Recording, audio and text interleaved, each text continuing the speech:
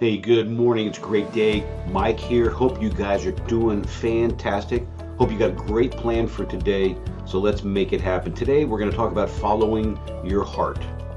You know, almost everything, all external expectations, all pride, all fear of embarrassment or failure. Remember, these things just fall away in the face of death, leaving only what is truly important. Remembering that you're going to die is the best way I know to avoid the trap of thinking you have something to lose.